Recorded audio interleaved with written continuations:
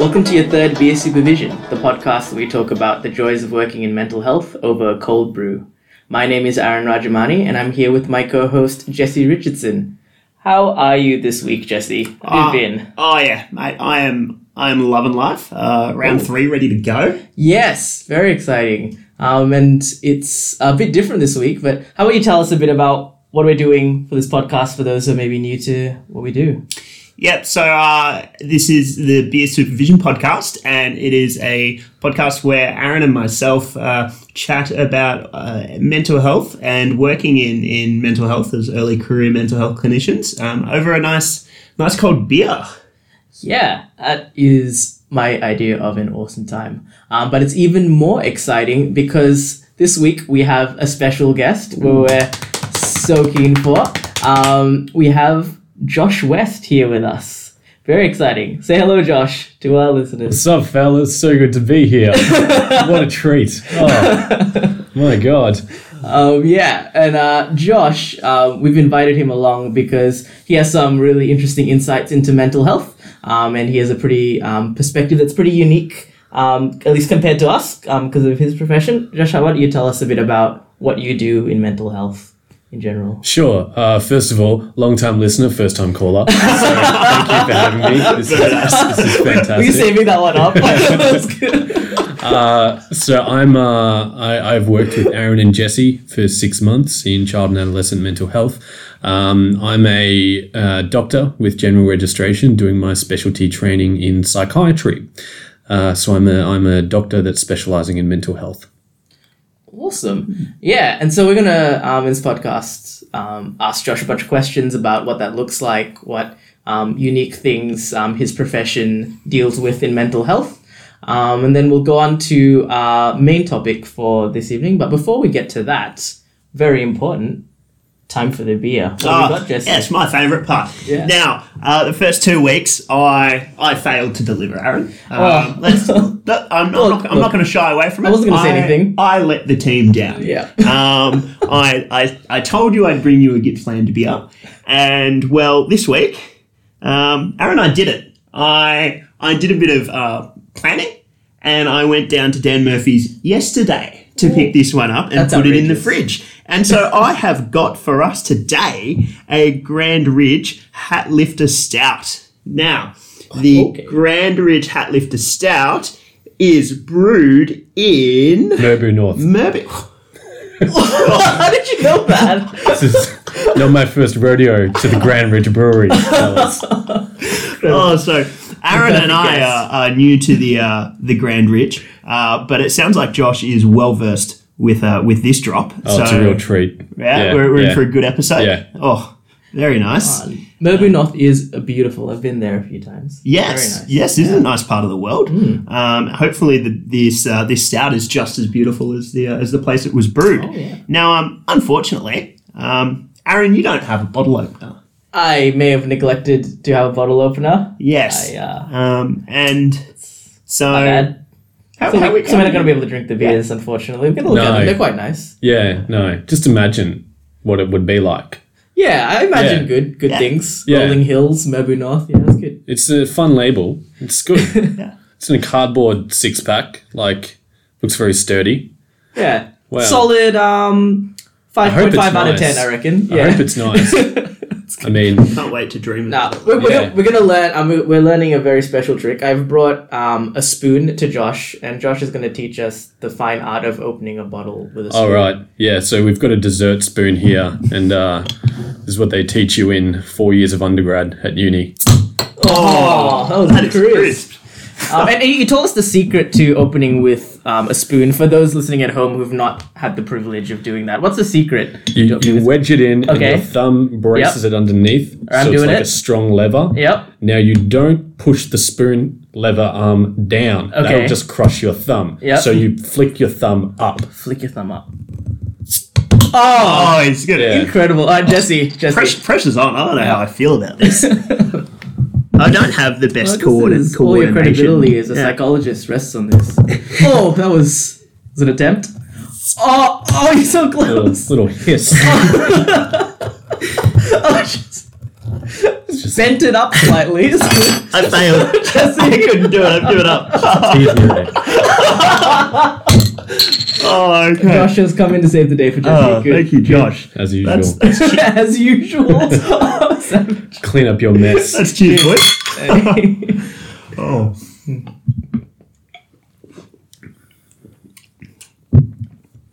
Right? Oh, That yeah. is good. Not is nice. horribly Vegemite. It's like just a... Nice, smooth, Yeah. dark flavor. Yeah. That's good. Yes. Oh, that is good. I needed that. Excellent. All right. So, on with the show. For the first part of this week, we're going to be exploring psychiatry, a bit about what its role is in mental health, as well as exploring later on what the kind of challenges we have in mental health, specifically in approaching clients that maybe we find frustrating or tiring, challenging, difficult, whatever it might be. So that's a big thing that often comes up in mental health, and so it's something we also need to discuss. But yeah, how about we start first, Josh? What is psychiatry? What's its role in mental health? Psychiatry and psychiatrists are medical physicians that are specialized in mental health and the role that it has on our well-being and our physical health. So much like the disciplines of social work and psychology, it's a pretty broad type of training that we receive so that we can best do our role. It's truly biopsychosocial in that we, as prescribers and as physicians, sure, we can do medication management, we can monitor side effects and do all the physical investigations that you might need being on some of these sometimes dangerous medications, but we're also trained broadly in psychology and the social determinants of health as well. So the role of psychiatry in the mental health system is most people's exposure would be if they're at an inpatient unit at a hospital, a classic psych ward that would be run by a consultant psychiatrist. But that's really only a small section of psychiatry. A lot of psychiatry specialists actually practice outpatient, either in private. They do, some of them do exclusively psychotherapy, which is very interesting. Some of them do predominantly medication management. They can run private hospitals, do interventional psychiatry, so things like TMS and ECT or shock therapy. Right. And working in a role like community mental health, you're sort of the captain of the ship, so to speak. At the end of the day, you have a team that works with you, and you may have a series of case managers, and you sort of direct them and give support and advice about how they can best manage their patients. Yeah, so a lot of the teams that I've worked with, often the kind of buck stops with the lead psychiatrist of that team. They make the kind of final decisions about risk or what the diagnosis might be and plans forward. It's ultimately, it's a pretty tremendous responsibility at the end of the day, because you sign off on what the risk is. You make the decisions about whether they are to be admitted or whether they can stay as an outpatient. If something goes wrong and the coroners come knocking, it's the psychiatrist that gets pulled into it. So you have to really justify a lot of your clinical decision making and have some really sort of robust tools and training to be able to do that. Also, they have a role in the legal system as well, in that we operate under the Mental Health Act of 2014 here in Victoria, and it's psychiatrists do a lot of that sort of paperwork in terms of making someone voluntary or involuntary, or keeping, prescribing ECT, involuntary, things like that. So there's a big crossover with both medicine and law. Right. So it sounds like a huge amount of weight of decision making and a fair bit of accountability there for psychiatrists. How do you go, I guess, managing that, and because that is quite a big responsibility to have. The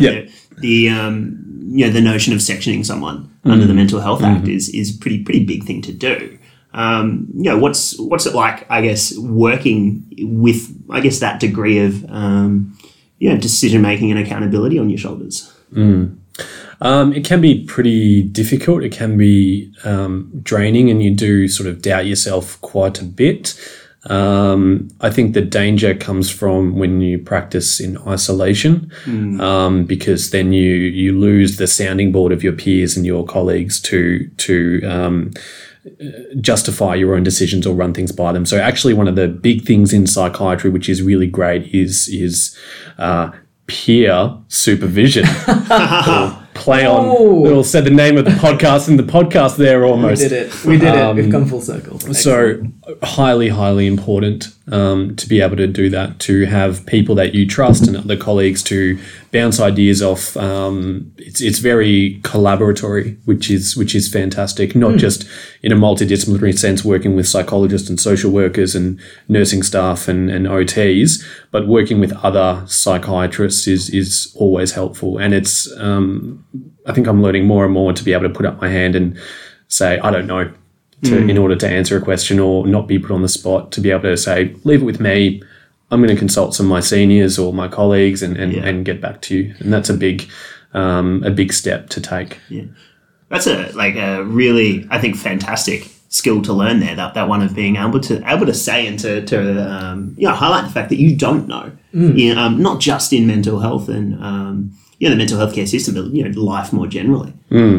Yeah, no, I definitely find a lot in mental health where good decisions come from conversations with other people in the team and really nutting it out rather than just having it all in your own head and necessarily just figuring it out yourself. And it's not only just with the team, but also with clients as well. Being honest when you don't know exactly what the answer is, and being able to go back and discuss it and not feeling like you're in control or know exactly what this person is thinking or what they do or don't need to do, but letting go a little bit so that you can take in the full picture and be, I guess, honest about the limitations of your own capacity. Let's be real. We make better decisions when we consult with the team. This podcast, Aaron. Ooh. This is a team consultation sort of podcast, isn't it? True, yeah. This is an MDT meeting.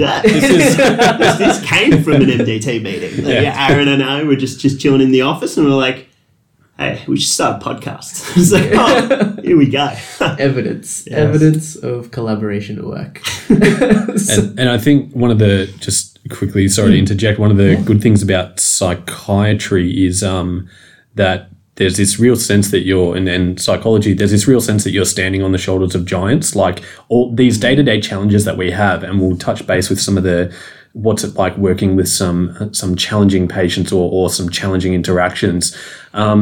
This stuff was talked about and figured out 100 years ago. This was published by the bigwigs of the field. They were thinking about this stuff back then. So even if you don't have access to someone that has the answer, you can look back at Freud or Klein, and they've written about this stuff. And that's really awesome. It's very few fields of medicine, I think, that you're still using very relevant studies from so long ago, or using practices that are so from history. Yeah, right. Okay. So why did you choose psychiatry or doing the role that you are, of the things that you could have chosen, not even just being a doctor, but also this specific kind of doctor, I suppose? Oh, okay. How did I get here? So I was watching a lot of Scrubs when I was about 15. So good. And I sort of didn't really know what being a doctor meant, but it looked really fun. And so I sort of thought you could just do it. Like it was just like any degree, you just go into it because you choose to want to do it. And then I found it's actually quite hard to get into medicine. So I started studying actually at about 15. Before that, I sort of wasn't. Zach Braff, what an inspiration. He is. I think I've messaged him on social media. And I'm sure the reason I got into medicine. I'm sure I'm not the only one either, watching Turk and JD. But no, I sort of tried to pull my head in, tried to do study. I did pretty well in VCE, but not quite well enough to do medicine. And I sort of started a Bachelor of Biomedical Science at Monash University, which took me 4 years to do. I snuck in with my VCE scores in like humanities, like I was really into history and literature and English and a little bit of biology, but the sciences and the maths were my sort of weak points. So I learned that through university, 4 years of biomed. At the end of that, I sort of had my academic focus in psychopharmacology and bioethics. So I think even back then I can sort of see where things were going. And got into postgrad medicine, which was a 4-year degree. And actually, at the time of getting in, I was pretty keen to be a pathologist. Okay. Because in my undergrad, I was working part-time in a lab as a science tech, or as a lab tech in pathology. And I found that really interesting, like the pathophysiology of disease, and you can look at things and definitively say this is and isn't a disease state. And then that just a complete 180 almost as soon as starting medicine, once we started learning about history taking and how to elicit information from people and the different techniques you can use to build that rapport, to get them to trust you, to have that connection. And pretty much from very early on, I just decided I probably want to do psychiatry. And have sort of not really wavered from that since. I had a couple of ideas of maybe going into GP, but as things just turned out, I think I was just always going to end up in this field. It just really appeals to me. Medicine's great. Anyone that's listening that's thinking of doing that, I think there's room for everyone. You can always find a specialty or a subspecialty that fits. And with psychiatry, I just sort of found my people. They were very much like me. I really loved the work. I found it challenging and stimulating. And I could just see myself doing it forever. Never a dull day, hey? Never a dull day. And you mentioned at the start that you're still just a general doctor at the moment. So, well, you're a psychiatry registrar. Thanks for that. Yeah. So, Not that impressive, just a doctor. No, but so you're a psychiatry registrar. So tell us a bit about what that means. What that means is you're just a general doctor, still a medicine, right? Solid B+. It's good to have a hobby, good to get out of the house, isn't it? Sorry. I'm just taking jabs at you as we used to do at work quite often. So it means that I'm currently on the training program to become a psychiatrist. You can't just become a doctor, call yourself a psychiatrist or a surgeon or a GP. You become a doctor first, do your provisional year as an intern, get your general registration, and then you specialise. Right. And you specialise in whatever field you're interested in with the relevant college of training that is in charge of accreditation and basically allowing someone to call themselves, I am this type of profession. I'm in the training program with the Royal Australian New Zealand College of Psychiatrists at the moment, up to stage 2 of my training. Which means that I'm on the pathway of learning very directly, almost like an apprenticeship. Like I have a consultant psychiatrist as a supervisor, and I learn on the job, so to speak. And that's a 5-year training program. Cool. All right. So last thing I want to talk about before we move on to our next topic, but I think something would be really interesting is when you're working in some, I guess, reasonably high pressure environments at times. I know you work, at the moment you're working in the hospital, working as a clinical liaison, so doing like consults for medical parts of the hospital. But also you've, worked in other kind of adult teams and child teams and kind of potentially some high risk and high pressure situations. Obviously you talked a bit about that before. What do you do to kind of maintain your own mental health and your own kind of self-care during that? You can just buy alcohol, right? No, that's a joke. That's totally a joke. I don't endorse maladaptive. Here at Beer Supervision, we drink responsibly. We're all having one solid, delicious beer this evening. Just so you're aware. That was just one of my jokes. Anyway, What psychiatrists are known for? classic. Classic. No, yeah, it is incredibly important. And if you think about my rotations that I've done, probably the most high stress one that you're alluding to would be adult inpatient psychiatry, inpatient psych ward in the public health system. That is, no matter where you go, a tremendously chaotic and stressful environment where there is a huge amount of bed pressure and pressure from the hospital to have turnover of patients because the bed demand is always present. The therapies or the management that you can offer is almost exclusively biological. So it feels like you're selling yourself short in terms of your skills and what you can bring to the table. Right. The threshold for admission is incredibly high because of the demand. So the people that you see are the acutely unwell. And that all creates a bit of a perfect storm of just absolute chaos. It's almost like the emergency department equivalent, but for psych. Right. You only see the worst of the worst, and it's just very hectic. So that's probably the crucible of the training. You come out, it builds character to do that. Yeah. But very, very challenging to get through that. And I did 6 months of that. Well, I did a little bit more before starting my training, but that's probably about as much as I could handle in one rotation before moving on to others. So looking after yourself, your own self-care, preserving your own sanity in these work conditions is very important. Luckily, the employer that I work for, that we all work for, they were very supportive. We get looked after by our training representatives and our director of training. He's always very involved and invested in our well-being and our own mental health. It's usually 9 to 5, Monday to Friday, with some on call. So typically you do get weekends off. You do get time to recharge. You get a half day for training. You get to have these opportunities to just have a little bit of a breather.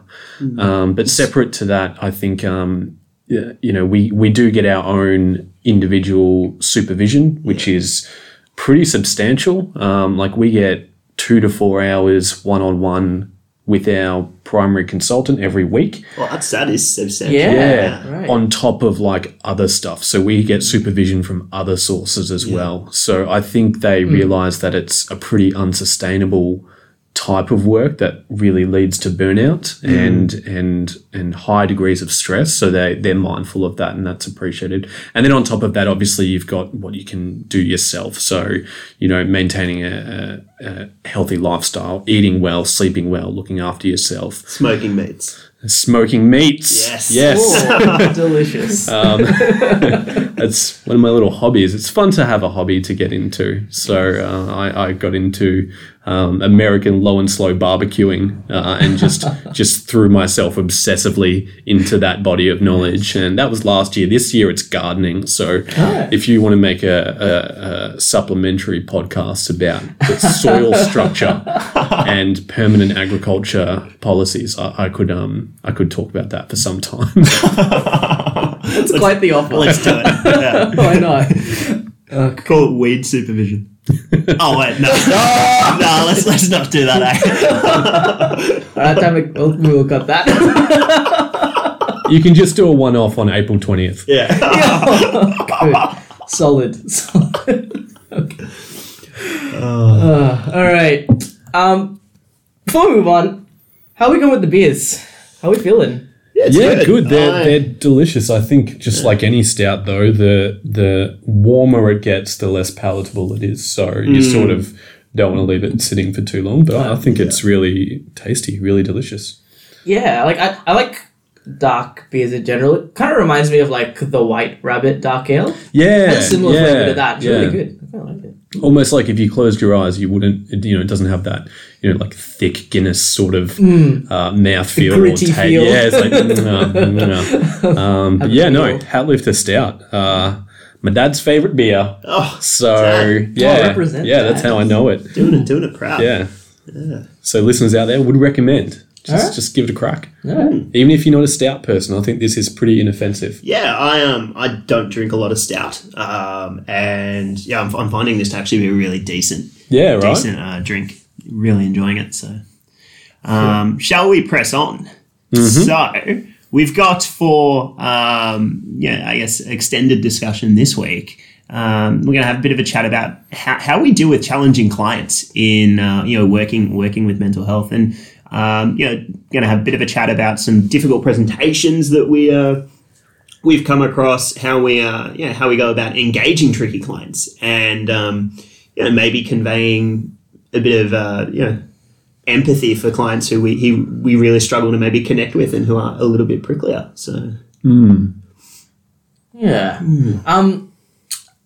I think it's my ability to deal with clients that I find challenging or exhausting is definitely dependent on my own state of mind at the time. I mean, I think when I'm feeling charged and engaged and interested, a complex client or a client that's challenging is almost like, oh, this is an interesting challenge, or this is something I want to try and figure out. Whereas when I'm tired or maybe feeling overworked or I'm just not that into it, then it's like okay, this is a thing that I need to deal with now. I've come at it with a very different mindset. I think that's something I've really noticed about myself. But yeah, I guess, what would you guys say is specifically maybe something that you feel like that's something that kind of rubs me the wrong way or makes it hard for me to deal with a client? You reckon? Josh, you got anything? Yeah, I think I would definitely agree with you, Aaron. That's very perceptive to learn that early on, that if biologically you're not functioning at your peak in terms of tiredness or stress or illness or exhaustion, you're going to be at risk of not being able to handle these encounters professionally as you would normally. That's something I've really noticed, particularly if I'm on call. There might be a point where I've worked, I'm into my 20th hour straight and I just don't have the capacity or the reserve to deal with a challenging client or patient on the ward. And sometimes it's just safer to defer that for follow-up by the doctor the next day rather than know that you're going to go in not with your best foot forward and potentially make things worse. Right. You're not giving a fair enough assessment for them. You're not giving them what they rightfully should get, which is an objective professional interaction with a doctor at that point. Yeah, right. It's like, in mental health, we encourage people to really be mindful and take good care of their physical health because we know that leads to good mental health as well. And so it's like, we in the mental health sort of field have to practice what we preach in that regard. We can't make good decisions or do our job effectively if we're not taking care of ourselves. Yeah, exactly. But in terms of your question of is there certain things that you've identified as maybe like the thorn in your side, the little thing that seems to keep triggering you each time. What is it something that like people getting into the field should be looking out for in terms of interactions with clients that are likely they need to be prepared for? Okay. Yeah. Yep, sure. I think little callback to show that I've been following this podcast. You mentioned in episode 1 or maybe 2 about being really bright-eyed and bushy-tailed during study and thinking, this won't happen to me. Yeah. Then you come into the field and from your experience, you're just like everyone else. We all experience stress and burnout and fatigue. I think people should be aware of that it does happen to the best of us. It's not a result of personal failing. I think, if anything, it's a result of a field that is under-resourced, that asks too much of the people that work in it. Right. And it's a systemic error. It's an institutional problem. And it's going to happen to everyone. And to just accept that and to be perceptive and mindful enough when it happens. For me personally, if we talk about, do you want to go into countertransference? Is this going to be educational? Oh, I mean, we could do that. I mean, it's not. We weren't planning to be educational. But we could do it. You know, just go by the seat of our pants. Go. Okay, all right. Educate us. All right, little impromptu shoot here. Okay, that word that I just said, countertransference. If there are mental health students out there listening to this podcast or people that are interested in it, they may have come across this term before. And very, very brief history. Countertransference is, you can describe it as what feelings do you have as the therapist have towards your patient. And it's a counter towards what the patient are transferring onto you. So they see you and they meet you and you say, "Hi, my name's Aaron. I'll be working with you as your case manager." And they might say, "Oh, lovely to meet you. You're such a nice guy. You remind me of someone that I met a couple of years ago. And he was really kind as well. He was a good bloke." So they're not taking you at face value as a new person. They're transferring their expectations and experiences of a previous relationship that's quite similar onto you. Yeah. And the way that you respond to that is called the countertransference. And it can be, it's made by a number of things. Initially, they thought it was, or Freud thought that this is the patient is transferring their feelings they have towards their parents onto me, and it's a barrier to therapy. So it's all historical. It's not what's happening in the room. Now we understand that, yes, it's from historical relationships as well as what's happening in the room. So it's a dynamic state, as well as also there are personality clashes. So some people you just find abrasive for some reason or another. They're not projecting anything onto you. You're not doing anything or bringing anything yourself to the table, but you just clash. Okay. And those are the ways that you can end up having difficult interactions, I think. Right. If you identify something in the patient that's similar to you, if they project something onto you, or if there's a personality clash, any of those ways can lead to a potentially difficult interaction. So it's very important to be aware of these things. They're not scary. They're not things you should not say that happen. They're actually really useful pieces of information to help moving forward. So when this happens, to all of you out there that are listening, working in mental health in future, don't be scared of it. It's okay. Take it to your supervisor, discuss it and confront it and move forward. For me, I think there's a certain patient population that I find challenging to deal with that brings up strong emotions in me. I think an example would be when I was working in child and adolescent mental health. And when I came across a patient that I grew really fond of, and he reminded me so much of myself at his age. And then he encountered a very specific type of adversity that I also encountered at his age. Yeah. And it just it made me feel very angry that this could happen to him, this injustice, and I really wanted to fight for him. When actually he didn't see it as a big deal. You know, in that moment, I was the one that was kicking off and saying, "No, you're blameless. You shouldn't. You know, this shouldn't have happened to you." And he was like, "Yeah, I'm cool, dude. That's fine." So that was an example of me bringing my own stuff to the table, and I had to moderate that and think about, why is this causing such a strong reaction in me? And who am I actually doing this for right now? Am I doing it for this patient in front of me, or am I doing it for a younger version of myself? Yeah. Right. Yeah. Yeah. That's a lot. That's a lot to consider when you're working with clients. It's not. Yeah. It's the practicalities of the service you're providing. But you're a human interacting with another human. You both have feelings and emotions and things you're bringing to the table, and you can't just switch that off when you come into the appointment room and just be the objective clinician. Just doesn't work like that. Yeah, no, like, I mean, you've got to be prepared, I think, when those situations do arise to really kind of engage in a bit of introspection with yourself and have a sort of deep dive and reflection into, okay, why is this happening for me? Why this client? And what about this situation is having such an effect on me?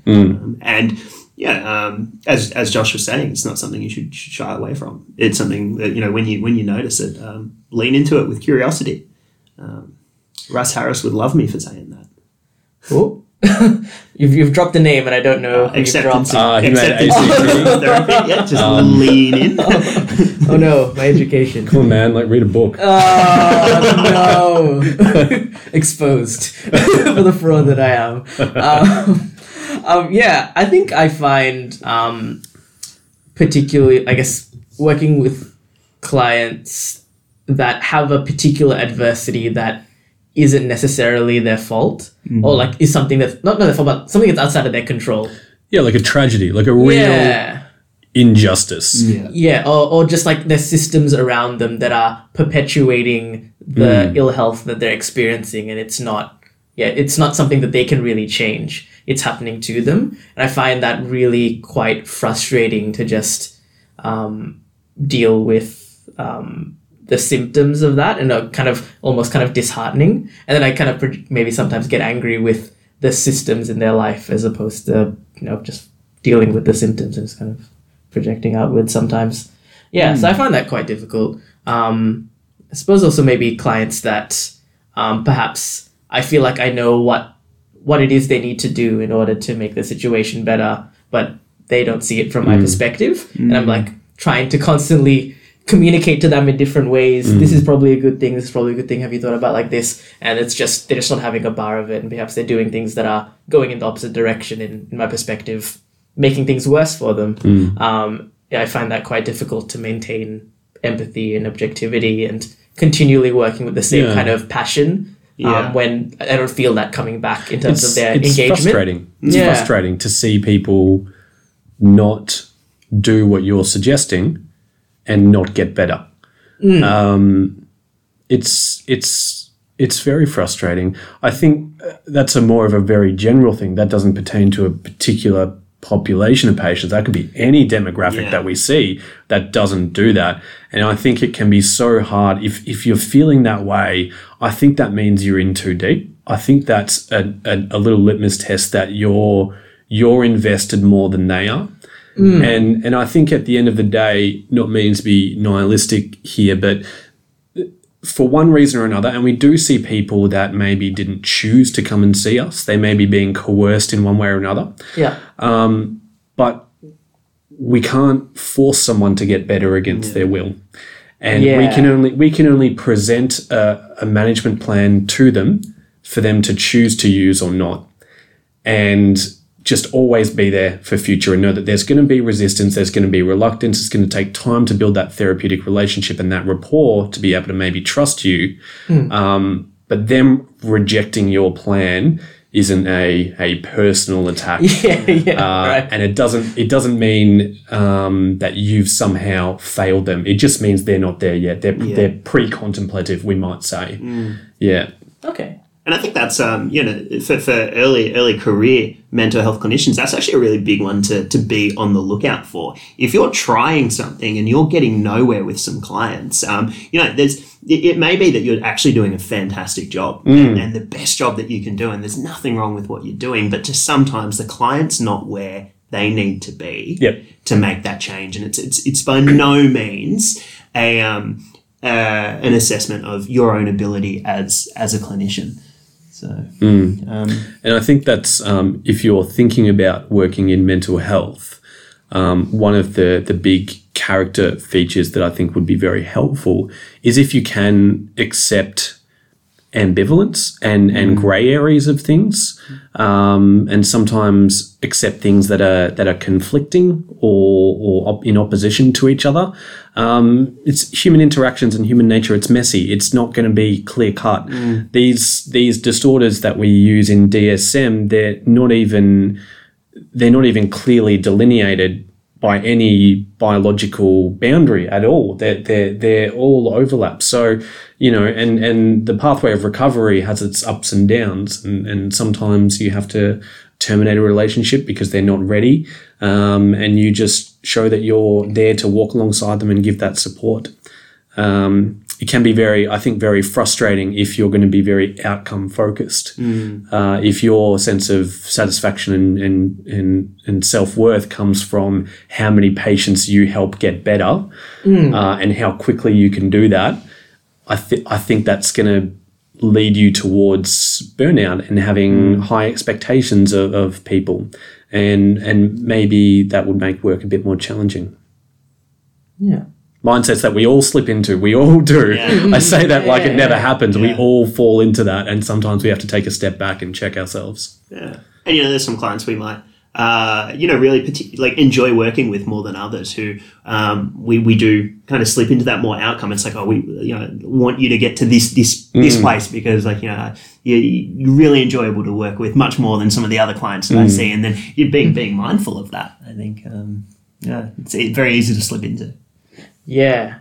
I think, when you're under the pump and you're just, you're hoping that your next client won't be too much of a drain on you because you're like, oh, my shift's nearly finished. Hopefully it's not too bad. And then you see one that's like, okay, this is going to take a lot of emotional energy or just focus. You're like, it's tough. It's tough in those moments to remember why you're doing what you're doing and to have the appropriate level of empathy and professionalism. Yeah, it's like you do not want to be scheduling those really pointy clients right after lunch or from about 3:30. I think in the So basically just don't pencil them in the afternoon. Rip the Band-Aid, 9 a.m. Yeah, pretty much. What about presentations? What are some presentations that you guys find maybe a little bit harder to work with, or that you find you've come into a bit of difficulty in the past? I think the one that's been on my mind more is probably situations where it's a matter of the family dynamics. So it's not specifically some illness per se, but it's the nature of the relationship with the child and their parents, or the different systems in their life that's perpetuating particular symptoms, like maybe making them more depressed or anxious or whatever it might be. And those things kind of perpetuating those things. And so the client comes in wanting to resolve those symptoms, but you can't really resolve the symptoms until you deal with the systems around them. And sometimes those systems, maybe it's family, or maybe it's at school, or whatever it might be, don't see there to be a problem, or aren't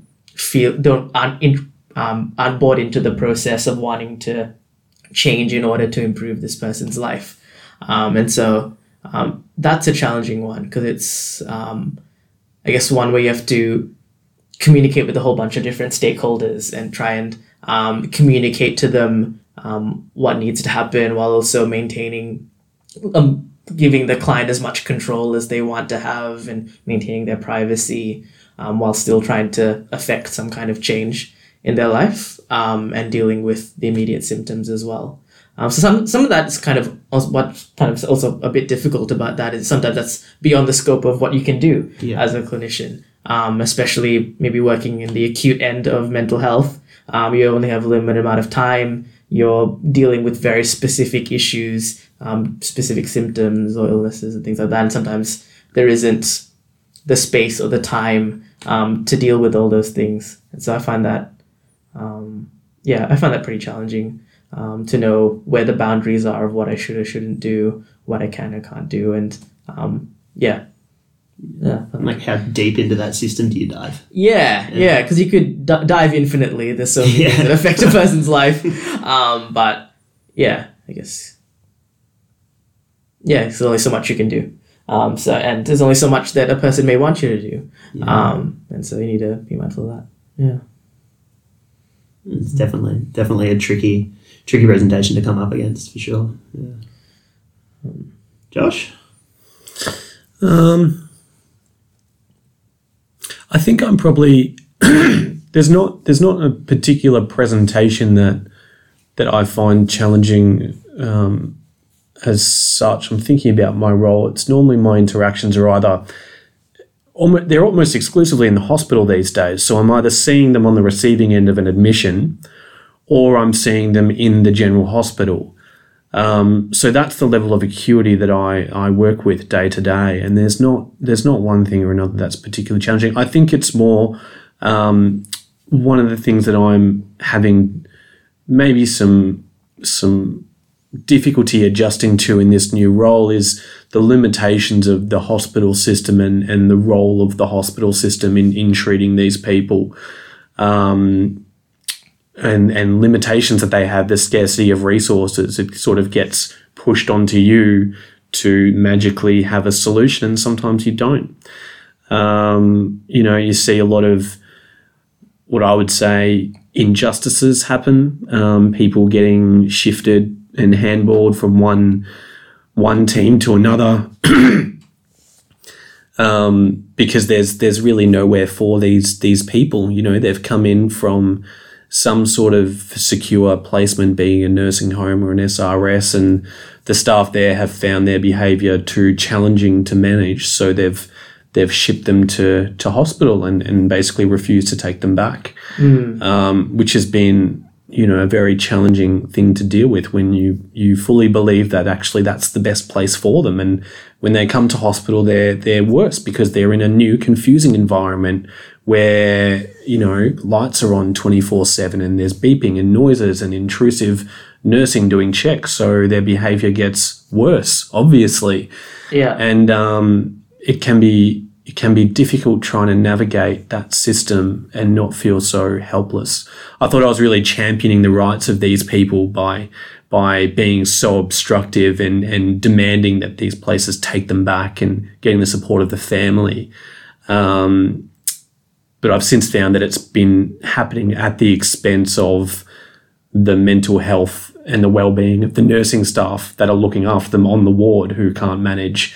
They're in tears. They're having sick days. They're unable to manage this difficult patient. So I've had to balance those competing interests, so to speak, and think about what's best for the patient, but also what's best for the staff that are looking after them, what's best for the family, what's going to get the best outcome, even if it's in a roundabout way. How can we contain everyone's anxieties, so to speak? And that's probably the part that I feel is most challenging and most disheartening.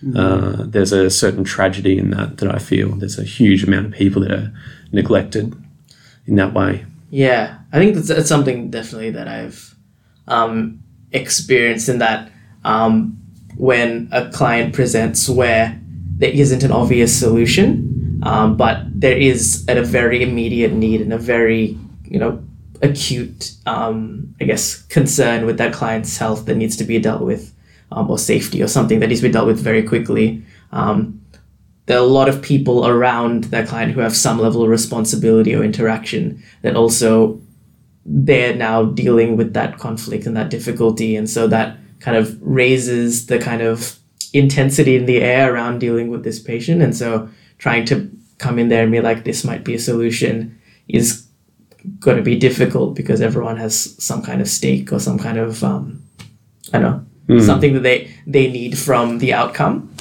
And I think we do want to offer solutions. Like it's human, it's normal. We want to say, you've come to us, we have the expertise, this is what you should do, and they'll be so thankful for that.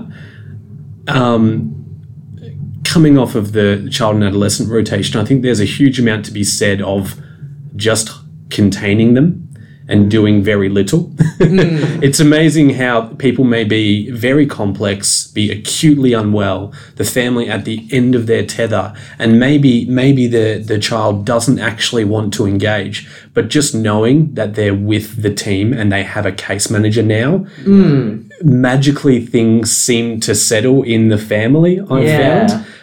Even if you sit in silence with this kid for an hour and he doesn't want to talk, you've objectively done nothing for them, but just being that extra level of support seems to contain the anxieties of everyone.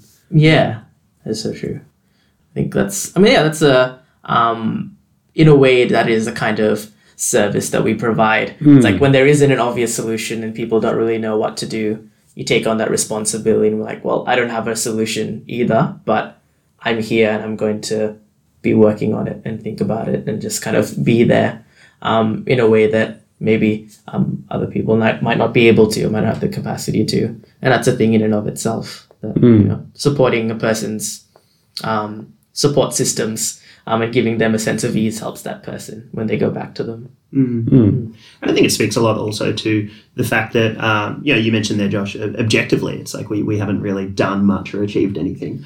But, not to discount the magnitude of just taking a bit of that pressure off that family. And, even if it's like an hour of, sitting in silence with a young person or like, doing not a lot, just building that relationship, just the power of that relationship is really quite something.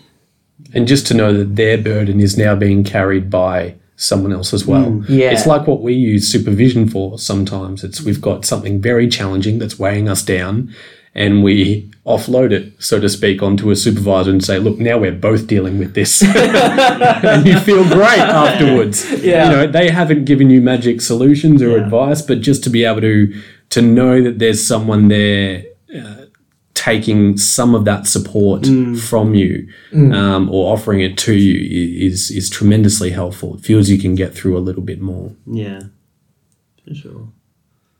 Awesome. Well, that's a good way to wrap it up, bringing it back to supervision. Yeah. Good at that. But that was I think, it's really, really good insights there from yourself, Josh, and you too, Aaron. I thought that was quite a nice topic for today's episode.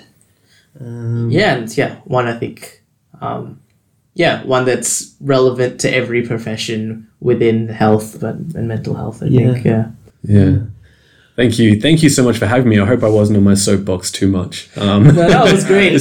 We brought you here for the soapbox. That's all we brought you. I feel like I could do another 3 hours of and another thing. Yeah, I think, look, Josh, you've been a tremendous first guest to have on our podcast, and I actually think you've set the bar really quite high for everyone else who follows. Good one for the next guest. And that was our first and only guest for Beer Supervision. But how about we get to the most important part of the podcast? Yeah. Ooh, and that is the review of the Grand Ridge Hat Lifter Stout. So again, the Hat Lifter Stout is from Merbau North. Classic. Yeah. And I saw this in front of me, this crisp, delicious bottle, and I just couldn't help but think, gosh darn, this is going to be so malty and delicious. You're in for a real treat. Can't wait to just grip it and rip it with you boys. Just have a little chug-a-lug. Just have a little bevy with the boys on a Thursday night. Little do the listeners know that Josh actually had this finished 7 seconds after he opened it. But I am a big fan of this. This is actually amazing. I'm definitely going to get this beer again. Yeah, it's in the corner section of Dan Murphy's. I can draw you a bit of a roadmap if you want there. When are we going to get that Dan Murphy sponsorship? Well, So we're really giving him a thumbs up there. If we keep saying the name, then they're going to have to. We're just going to force That's how it their works. hand. Yeah. Ah, sweet. By the end of this podcast, we will be sponsored by every beer in Australia. Yeah. It'll be great. We'll have our own promo code on the Dan Murphy's website. Enter beer review. Yes. Get 10% off. Smash that like and subscribe button, guys. Well, considering this beer tastes almost identical to the beer that is my favorite, the dark ale, The White Rabbit one. Yeah, I would give this a pretty high rating. Probably like 4.5. I'll leave the 0.5 for like the magical beer that cures every cancer, I guess. But Yeah, close enough. Yeah. No, look, I as I mentioned earlier, I don't drink too many stouts, but this is a stout that I would happily drink again. And I will, I'm happy to give this one a 4 because I thought it was, it was really quite fantastic. And for all you vegan listeners out there, it's a vegan friendly beer as well. Are some beers not vegan? Oh, that's good. Yeah. And I think also there's another symbol on here that indicates that I don't think it contains any traces of pregnant women. Oh yeah. Is that what that one stands That's for? what. Yeah, that's what it means. No pregnant women. Yeah. Yeah. Yeah. Yeah. Okay. So that's that, and that makes. I guess that's what makes it vegan. Yeah. Yeah. But It's always good to know that what I'm drinking has a statistically negligible amount of animal blood in it. oh dear. Yep. Yeah. No, it fills me with. They got the sticker. It's hard to get. So Josh, did you give it a number? Oh yeah, I'll give it again a 4 out of 5. If at a stout, it's probably a 5 out of 5, but I'm not a stout person. Oh, right. So a 4 out of 5 general beer, which is out of 5, the perfect 5 out of 5 would be Furphy, obviously. So yeah, it's 20% less good than a Furphy, Yeah. Oh, which is good. Yeah, that is good. That's something. That is It's better than bad. It's good. oh yeah, drop. it's good. Yeah. All right. Well, once again, Josh, I think Aaron would agree with me, and I suspect our listeners will too, that you've been a fantastic first guest here on Beer Supervision, and I'd go insofar as to say that we'd be happy to have you back on again, somewhere down the line. You beauty. if you're Yeah. game for it. I mean, you're easily the best guest we've ever had. Yeah. I mean, And maybe we can knock back a Furphy in that one and get Absolutely. a real 5 Yeah, out of yeah. 5. Yeah. sounds great. All right. Well, thank you everyone for listening to our third podcast. Pretty keen to keep going on this. Me and Jesse have been having a great time recording these. Yeah. We got another one coming up in the next fortnight with a brand new guest. We will leave that a surprise because it's also a surprise to us. Yes. I was wondering where you were going with that. I'm like, oh God, who do we have for the next episode? He's gone off the script. It's gone rogue. But we have a whole bunch of guests who are already keen to be on here. So we got heaps coming up. Very excited. But Fantastic. we will see you in a couple of weeks. Thanks for listening. Take Thank care. you. Thanks for listening to Beer Supervision, the podcast where we talk about the joys of working in mental health over a cold brew. We record every 2 weeks, often with guests from the mental health field. If you could leave us a rating on iTunes, that would really help us out, or share it with someone who might find it helpful. If you'd like to contact us with feedback or questions, or even just to say hi, definitely do at beersupervisionpodcast@gmail.com. And you can find Beer Supervision on Facebook and Twitter. Our opinions are our own, the beers we drink are chosen just by us, and we don't receive any sponsorships. We'll see you next time.